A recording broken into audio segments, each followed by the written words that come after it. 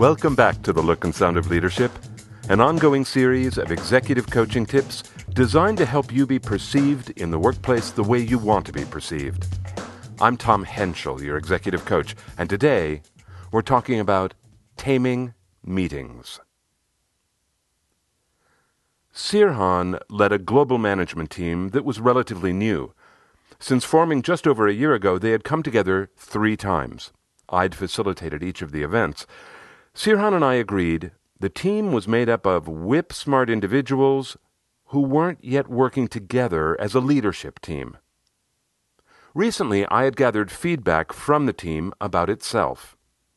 A major issue came up repeatedly: the inefficiencies of the weekly meetings. Now in our coaching session, Sirhan said, "I'm willing to do things differently if you've got any ideas, Tom." I answered, "When it comes to improving meetings, I use ideas from Patrick Lencioni." I knew Sirhan would recognize the name. During the team events we had done together, I'd used a few tools from Lencioni's enormously popular book, The 5 Dysfunctions of a Team. Sirhan had liked them.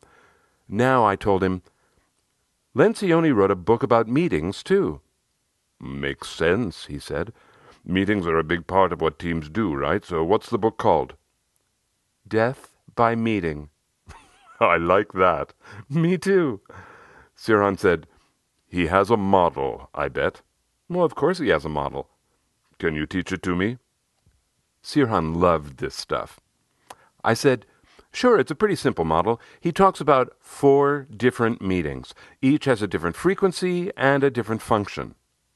On my pad, I quickly sketched a pyramid, then drew lines across it, dividing the pyramid into 4 sections. The bottom, widest section I labeled Daily Check-In. The section above that, Weekly Tactical. Next, Monthly Strategic. The top and final section I labeled Quarterly Off-Site Review. Looking at my sketch, he pointed at the bottom section and said, "There is no way we can do a daily check-in, not spread all across the globe." Showing my palms in surrender, I said, "I'm just explaining, not advocating." He flopped back to listen and said, "Sorry." I said, "Lencioni says people do better when they know why the meeting is happening." That's not rocket science."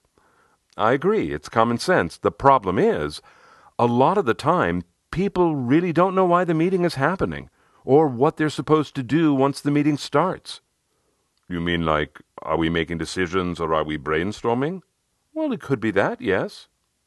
He gave a little shrug. "I could probably do better about that." "How so?" I asked. "Well, I start our meetings with status updates, but I'm always rushing through them because there are serious decisions we need to make. I get impatient because the updates feel like they take forever, and I want to get to the decision-making. I've often wondered if I could dump one or the other." I nodded my head. "Oh, it's interesting. Lencioni's idea is to separate those 2 things, split them up, and they both get faster.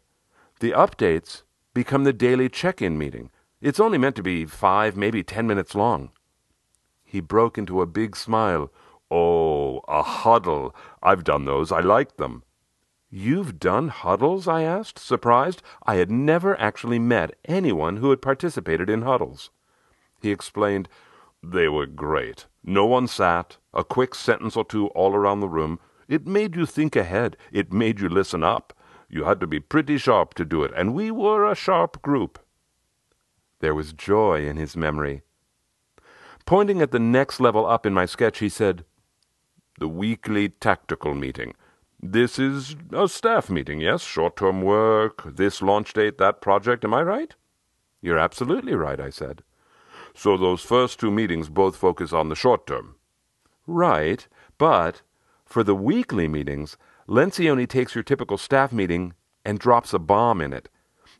And before I make my case to the jury, Your Honor, I have to admit my bias. If people can handle it, I think this next idea is great." "Understood. Make your case." "The idea is that weekly tactical meetings operate without agendas." He gave a grunt as if I had socked him. Oh, that sounds like a version of hell. Why? Most teams I know would spend the whole meeting arguing about what to talk about. What would the arguments be? Whose project should get talked about? Who gets the time and the attention? I don't think my team knows yet where their own work stops and where the larger work of the team begins. Well, that's an interesting way to put it, I said. He narrowed his eyes at me. This really sits with me, doesn't it? I cocked my head questioningly. He went on, If they don't know why one issue is more important than another, that's on me for not giving them the scorecard. He gave another grunt. Maybe they really don't know why they are meeting. I suppose that's possible, I said. Tapping my sketch, he said, This would really stretch them. They would have to decide the agenda and then get the agenda done, right? All in the same meeting? Yep, I said. He nodded, seeing the model's value. If I knew for certain we were really going to address long-term issues once a month, I might be willing to keep the weekly meetings focused on the short term. I stayed silent as he thought. He continued, How many topics get covered in the monthly meetings? Not many, right? Right, maybe one, maybe two. Well, that actually sounds good to me. I like working at that level.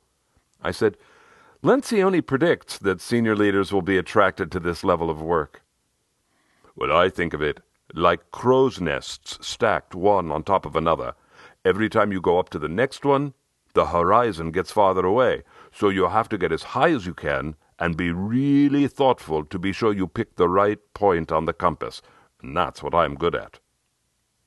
He doodled a second on his own pad, and then he asked me, How long are those monthly meetings? A couple hours, I answered.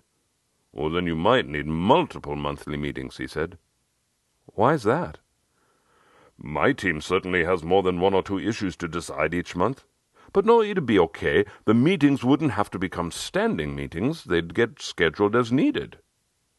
I said, I hadn't thought of that, but I think you're right.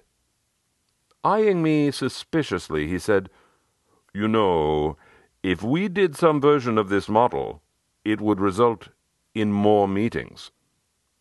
I resisted my impulse to defend the model. Warming to his own idea, he continued, But the meetings themselves would be so much better. In what way? I asked. Well, I just think they'd be more interesting. Certainly it'd be clear why we are coming together, and that's a problem I didn't even know I had. I nodded in agreement. Lencioni says meetings aren't interesting because they have no drama. Well, drama I can do without, thank you very much. He doesn't mean personal drama. He's talking about the kind of drama that holds people's attention, like in the theater or the movies. I smiled conspiratorially. And you know what all drama is based on, don't you? What? Conflict. That is definitely not what I want in my meetings. Are you sure, Sirhan? Conflict doesn't mean bad behavior. It means people are willing to wrestle with important issues that have high stakes. High-performing team members learn it's okay to fight for what you want, and when your issue loses, you let it go. Smiling, he said, This makes me think of when I was still pretty young back in Michigan. I was on a team of great debaters. They would throw out all kinds of ideas. No one seemed to take any of it too personally, but at one point, I did. I offered to resign from the team because I felt I had let everyone down. And they were like, Are you crazy? It's just work. Roll up your sleeves. Get back in there. I had to learn to let things go. It was a hard lesson, but a good one. I nodded. He asked, You know what we haven't talked about yet? The quarterly off-site review. That's where real high-level thinking happens, right? Right, I said. Big, long-range topics. And team development, like you've done with us. Yes, I said. And then I laughed, saying, If you adopt this model, the team is going to do a lot of development on their own in every meeting. He laughed, too. Just learning to do a huddle is hard, I know. And then, more heartily, he laughed again. Watching them try to decide an agenda, that will be drama. And fighting for what they want. And letting things go. Yes, this should add a lot of interest to our meetings. The geography of Sirhan's global team didn't allow him to do the daily check-in the way Lencioni envisioned it. And he found flexibility in the way he used the monthly strategic meetings.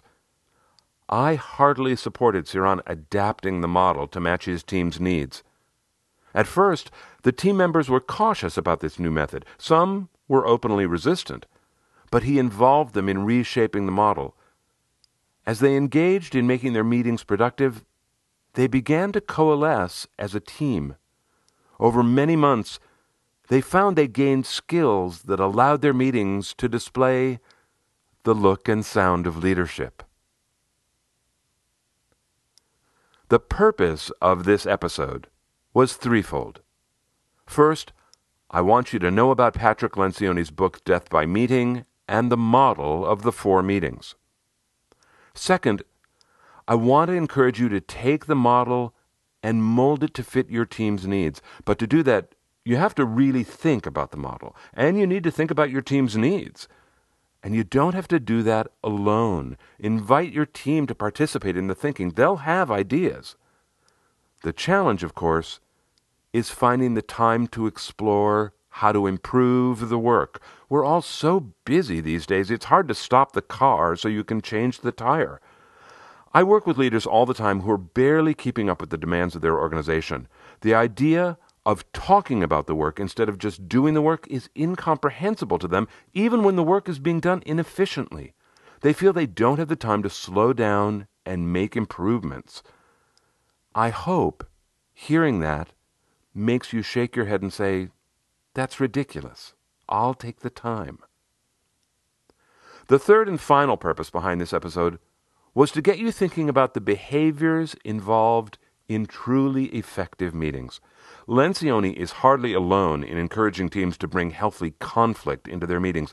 Every good book on teamwork talks about how important it is for team members to be able to wrestle with really important ideas. To be honest, many people don't have any idea what healthy conflict would look and sound like, which is why I'll be talking about that in next month's episode. Meanwhile, if you'd like to begin exploring some ideas about how you can make your meetings more effective, 6 past episodes you can listen to are Facilitating Open Dialogue, Dealing with Emotional Responses, Disagree Agreeably, Leadership Behavior in Meetings, Owning Miscommunications, and Questions as Leadership. Those episodes and the entire archive of executive coaching tips are always available to you for free on the Essential Communications website, essentialcomm.com. It's essentialcomm with 2 M's.com. Just click the navigation button called Coaching Tips. Once you're in the archive, there are lots of ways to search for past episodes, including sorting by categories, and one of the categories is communication skills. There are more than 60 episodes in that category to help you develop your communication skills. When you're on the site, you can view the online version of any of the tips, or you can download them as PDFs. A lot of people tell me they download a PDF and forward it to their entire team or to their boss. Go for it. Help yourself. Podcast listeners also tell me that in addition to listening to the podcast, they like receiving the HTML email version too. One benefit of this month's HTML email is that you can see an illustration of the 4-part model instead of having to try to visualize it in your head. If you'd like to get the email version, when you're on the website, just hit the subscribe button. It's on every page. I love being in touch with the podcast community, and I'd love to have you on the email list. If, on the other hand, you're a diehard podcast person, every episode is available to you on the Essential Communications website or wherever you get your podcasts. Just search for the look and sound of leadership. Until next time, I'm Tom Henschel. Thanks so much for listening.